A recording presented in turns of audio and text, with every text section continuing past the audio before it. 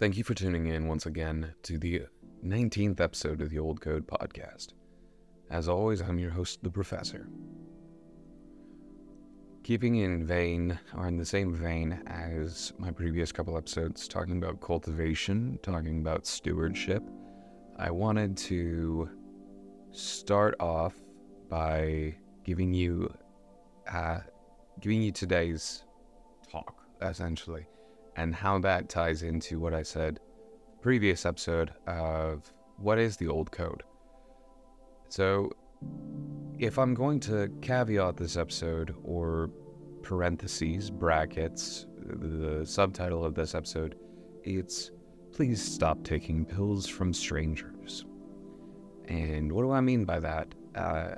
Mostly I mean stop mindlessly accepting narratives which are peddled to you in the forms of, I don't even know how many pills there are anymore. There's the red pill and the blue pill and the black pill and the white pill and all of these different narratives circling around. Now, if you are unfamiliar with these cultural phrases, first of all, they come from the film The Matrix, where the main character is presented with an option. He can either take the blue pill and accept his reality for what it is, or take the red pill and choose to live a life that is other than what he is living. That's the basic metaphor of the film, and I don't want to spoil it for you if you have not already seen the movie. It's a science fiction movie from the late 1990s, I believe 1999, or thereabouts. I liked it. It was a good movie. Anyway, in recent years, the manosphere has effectively co-opted these terms. So if you are a liberal-leaning man, or what they would refer to as a beta male, you are blue-pilled. You just live in accordance with the modern image of what it means to be a man, and you are feminist, or you are any number of derogatory terms that conservative or red-pilled men love to throw around. Now, the red pill is choose to recognize that there is a system in place that is automatically geared against men and masculinization. It is automatically going to punish you for being a man, and therefore, in order to be properly red-pilled, you effectively have to take a wife, you have to become a patriarch, you have to do X, Y, and Z, you have to start your own business, you have to, smoke cigars, do all sort of masculine, manly things, drink whiskey, blah, blah, blah, blah, blah. And then in recent years, apparently, there's become a term, black-pilled, which is kind of the nihilistic cousin of the red pill community, which is to say that, yes, society needs masculine men, but the system is automatically rigged against you.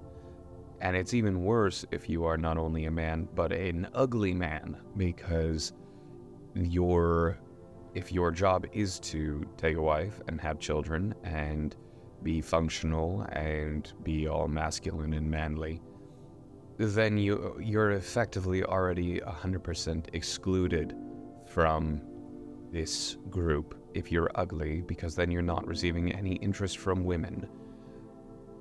This is all it's trying to cultivate a particular mentality. Basically, it's nihilism in a sexual ethic. And there's ways that these kind of branch out from their own base presuppositions, from their base assumptions. But these are the ideas. These are the ideas distilled down into an easily swallowable pill, which is either A, you are in society, you are a someone who accepts liberal ideology and feminism, third wave feminism in all its forms, is venerable, or you are someone who is conservative and therefore you are going to put women in their place and you are going to use an axe at some point in your life because you're a man.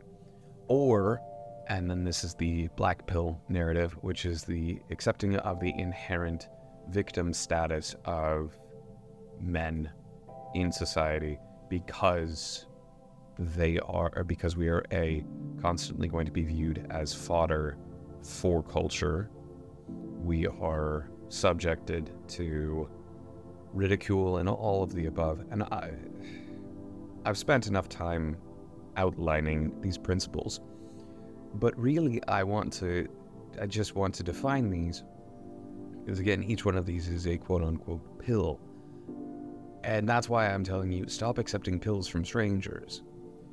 And I would like to reshift this and reform this narrative to help us all understand, what does it actually look like to function as or why do we look at men and women the way we do in society? And I want to approach that from a historical perspective. So in pre-modern times, again, we're going back to more 17th, 18th century, there were distinct gender roles. And I think that that's one of the things that the red pill community tries to recapture. You have, and then again, biblically, what you have is a model of what I would call mutual submission.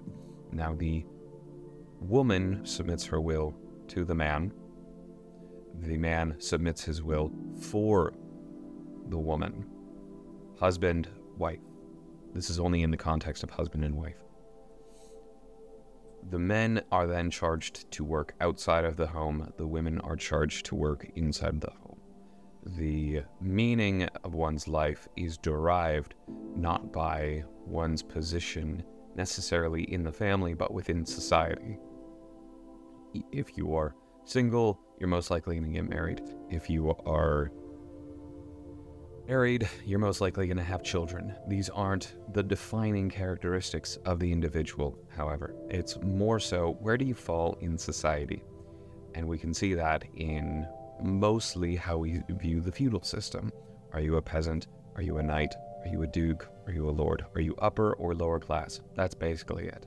Now, again, I don't want to shift this in the narrative of Marx basically saying that all of history is then class struggle. Basically, all of history is the lower class trying to become upper class. It's not what I'm trying to do. I'm simply saying that there's always been a delineation between those who were ruling and those who were ruled. Fair enough.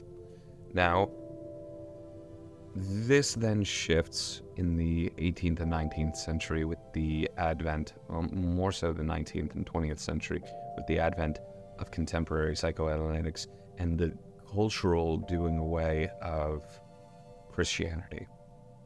Now, within the context of Christianity, sexuality has always been a bit of it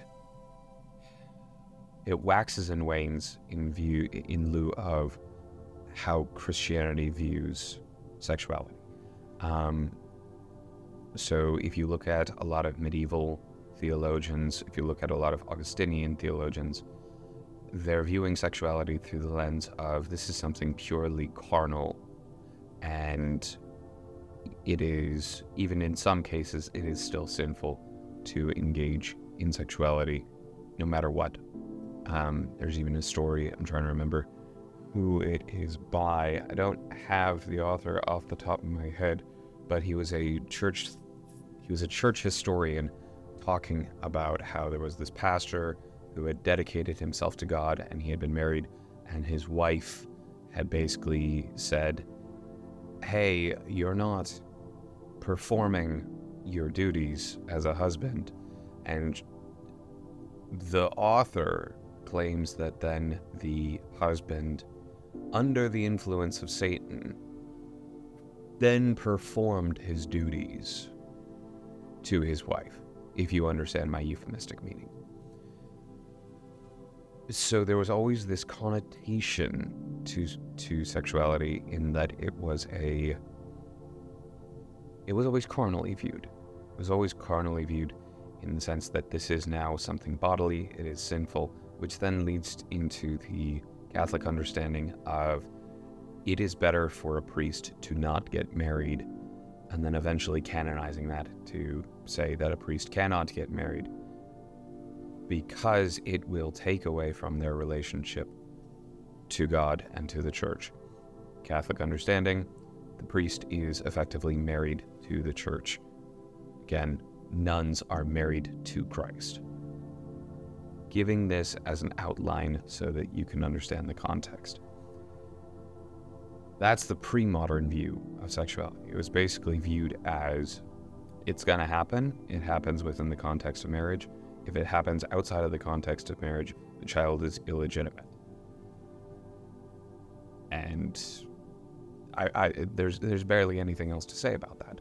Now, with atheism or an irreligious mentality coming out of society, what you end up seeing is the rise of men like Freud and Adler, where your place in society is a bit more in flux. So how do you define yourself as an individual?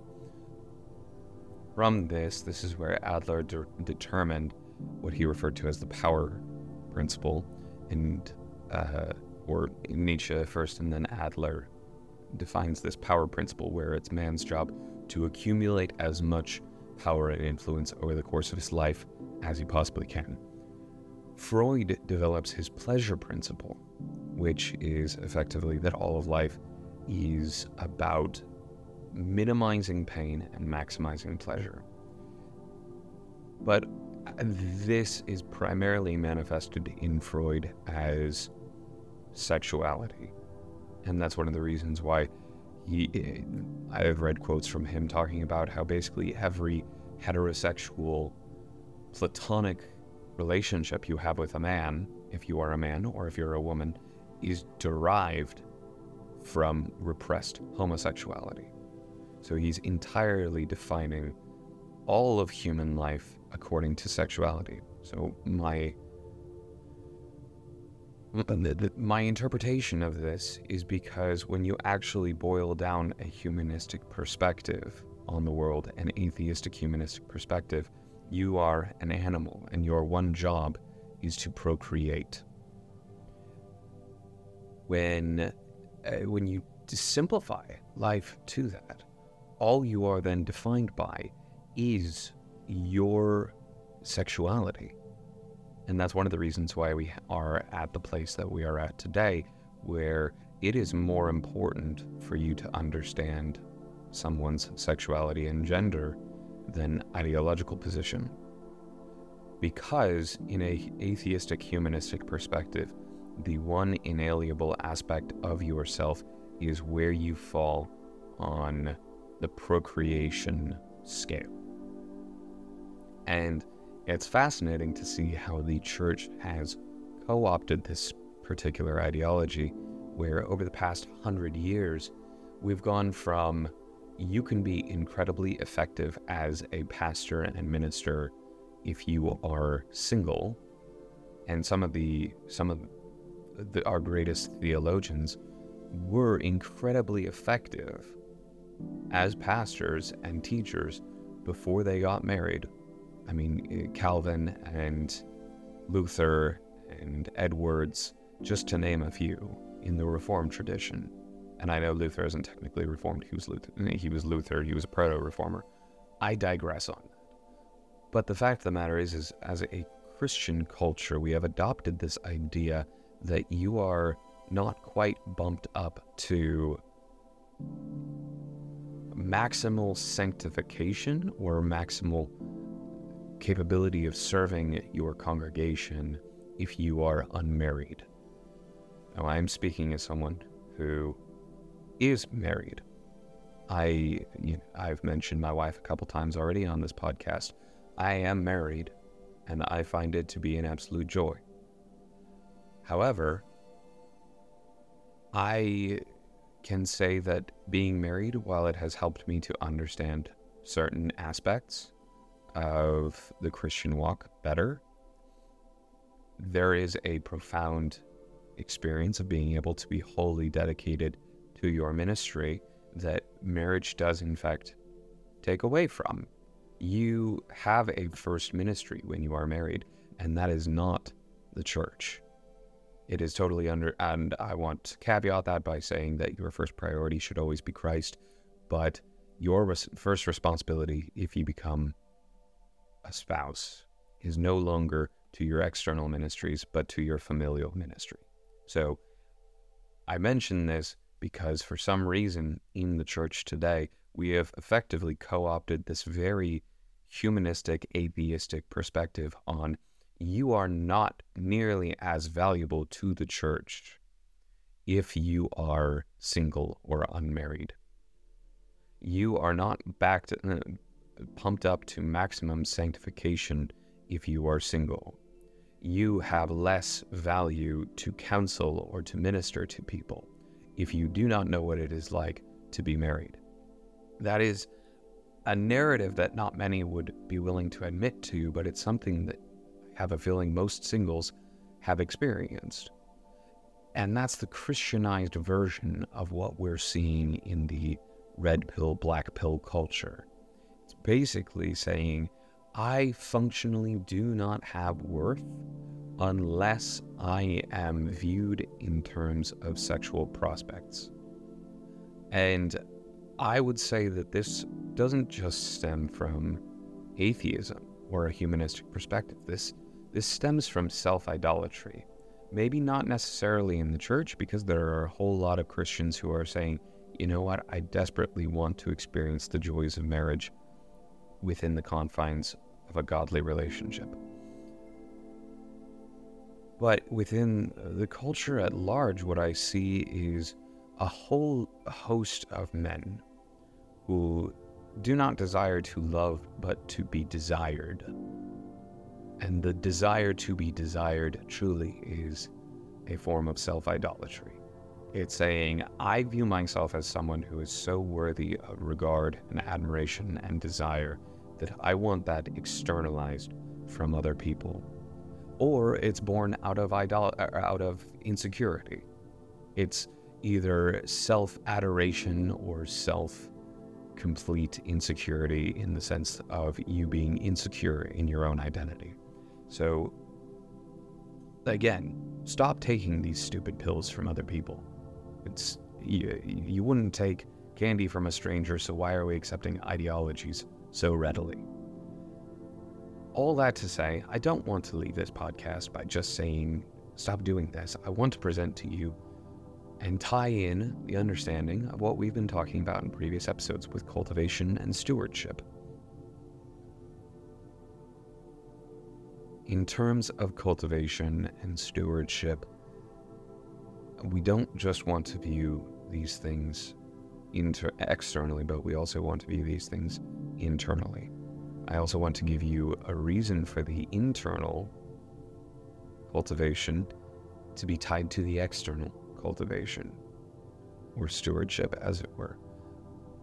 If I, as a husband and father, steward myself well, but I do so because I want to worship myself instead of tying it to the fact that I want to steward my family well, then that is a good thing that I'm doing for the wrong reason, and it will show fruit in all of the wrong ways. So, however, for single men or for unmarried men, I want you to stop viewing yourselves in terms of how desirable you are to other people. Because, and this is one of the beautiful aspects of the gospel, is if you are indeed a Christian, and if you are not a Christian, I invite you to learn more about Christianity. I invite you to study the gospel. I invite you to come to a church which preaches the word of God. And that's beside the point. But for the Christian young men, stop thinking of yourselves as, or young women for that matter, stop thinking of yourselves as second-class citizens in the kingdom of God because you have not experienced marriage. Stop thinking that way, because the image of God, the image of Christ in us, is not being perfected by our marriages, but in our suffering and in our obedience. Now, marriage gives a distinct context that those things may take place in, but there is no point in Scripture that says if you are married or marriageable, you are more Christian or more valuable than the rest of us. The Apostle Paul himself was unmarried, and he was one of the most, if not the most, effective missionary that we have in Christianity. I mean, I don't want to overstate what he did, but the man was prolific in what he did, and he did so because he was unmarried and because he was wholly dedicated to Christ. Now, I want to tie this, I keep on trying to tie this back into stewardship and cultivation. So instead of viewing yourself in terms of, am I attractive to other people? Stop thinking that way. I mean, and I know that this is a lot, but that's a lot to ask, but stop thinking about how other people are going to perceive you. Stop thinking about how other men are going to perceive you. Stop thinking about how women are going to perceive you. Stop all of that. If you stop focusing so much on how you think other people are going to perceive you, you're going to start to realize that the idolatry of other people's opinions, sexual or otherwise, is actually an idolatry of self. And we don't ever want to become idols to ourselves. What we want to do is we want to make ourselves into functional and holy individuals. Granted, we recognize that it is God who does the growing and it's God who does the sanctifying.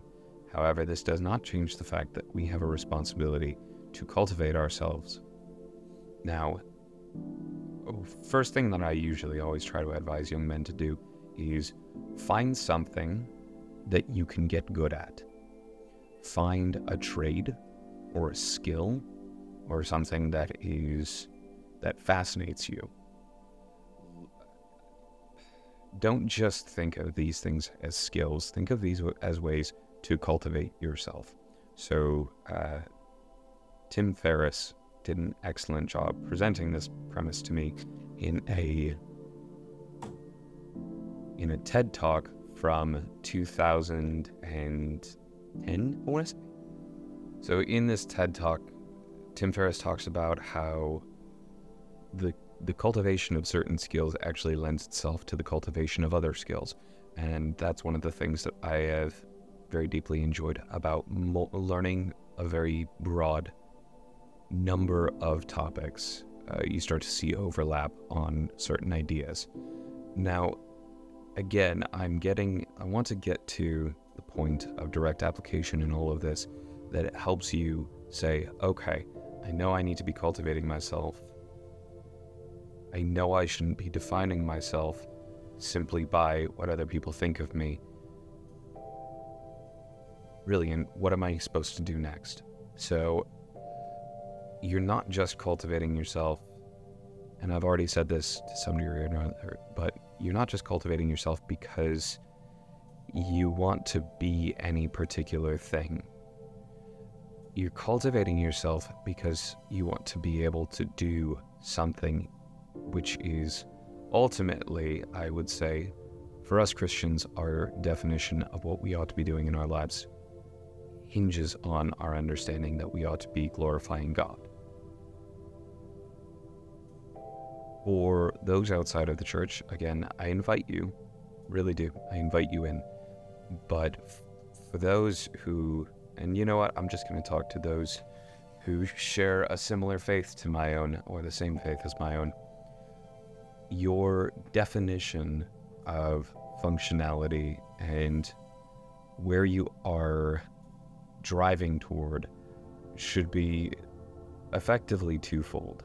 Is if you were to look at yourself from somebody else's vantage point, you look at that person and go, I admire that person. I admire what they're driving toward, and I admire how they're doing it. I admire how they carry themselves. This helps give us a base reference for viewing ourselves. So instead of thinking about like, oh, what would so-and-so think about? But rather, who do you desire to be? Stop thinking in terms of, oh, I want to be desired, I want to be X, Y, and Z. No, think in terms of, I want to be stronger. I want to be more patient. I want to be more kind. I want to be more gentle. I want to be more functional. I want to be able to make a really darn good meal.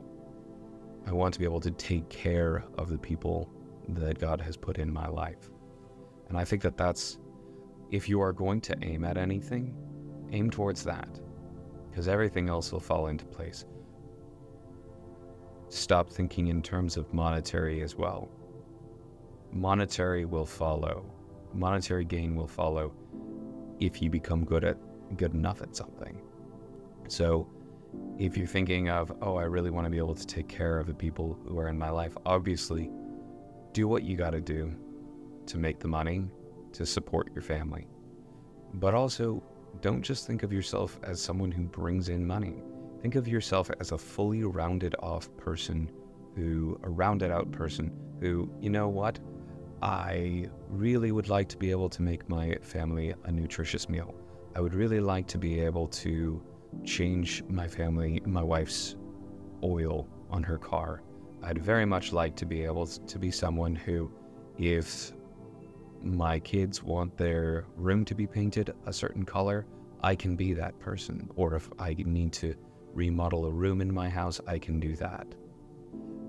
The goal of functionality as a man is not simply to bring in more money and to have an assortment of vehicles.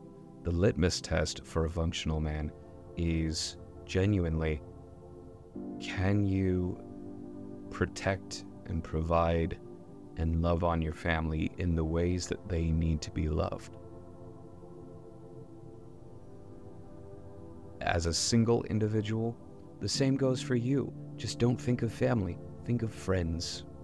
Like, how can I better take care of my friends? If my friends and I, or if a good friend of mine and I were in a fight at some point with somebody else, could I defend him or her?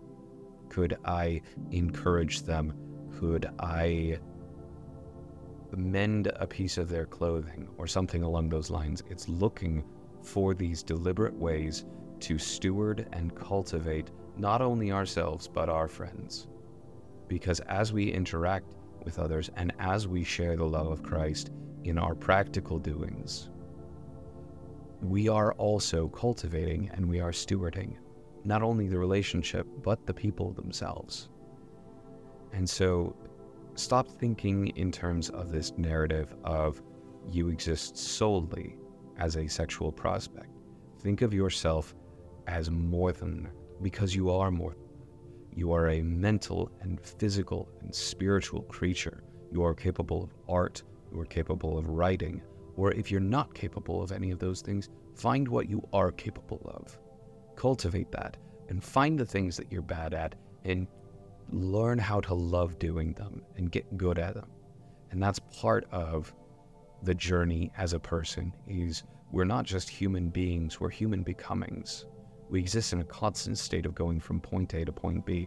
We exist in a constant state of, I'm really not good at something, to, I'm not bad at this, to, you know what, I'm halfway decent at this, to, you know what, I'm actually pretty all right at this. And there's a joy in that cultivation. And there's a joy in coming alongside other people and having other people come alongside you purely in terms of friendship even. And that's ultimately, this is a little bit of a scattered episode, I'm sorry, but really, again, I'm just going to keep on circling back to this. Your existence and your worth is not tied to whether or not you are either a sexual prospect or married. That's not your value and that's not your worth. So I think that's all I have for you today. This is something that a whole lot more people struggle with than they realize. Even in marriage, we think of ourselves in these terms. But start trying to think of how better can you take care of the people who are in your life. Start thinking about how you can better be a functional and rounded off person. Think of yourself in terms of what can you improve upon, not so that other people can think of you in a particular way, but so that you can serve and love people better. All I have for you today. I hope that this episode made sense to you, and I hope that this conversation that we're having is encouraging. I really do. Please reach out if you've got any suggestions or recommendations. And you know what? I completely forgot that I was going to tie this into what exactly the old code is. And I'm still working on defining exactly what that code is and specificity. But the old code is just an idea which I snatched from a movie from the 1990s called Dragonheart. Now, and I'm going to flesh out why I chose this in the future. But effectively, the old code is code which the nobility would take and have as a form of standard, which was to keep them accountable to the fact that there's a line in the film where the villain basically says the king is above the code, to which the main character then says no one is above the code, especially the king. Now in the movie, the old code is a knight is sworn to valor. His word speaks only truth. His blade defends the helpless. His might upholds the weak. His wrath undoes the wicked. And I just really liked that idea. I really liked the idea that we have something that we're being held accountable to. And I'm trying to work on my own definition that I would like to share with you guys as to what that old code is. So it kind of combined two of my loves, which is 1990s fantasy films with Sean Connery playing a dragon. If you haven't seen the movie, go watch it. And also pre-modernity. So that's what I'm riffing on in the old code. So hopefully that doesn't disappoint you. Hopefully the realization that I'm a big old nerd isn't a surprise at this point. But anyway, yeah, this has been the Old Code Podcast. I'm your host, the Professor. If you got any recommendations or anything you think you'd like to hear me talk about, or if you feel like you'd like to come on to the show, even, drop me a line. Let me know. I'd love to hear from you. This has been the Old Code, and I'll catch you next time.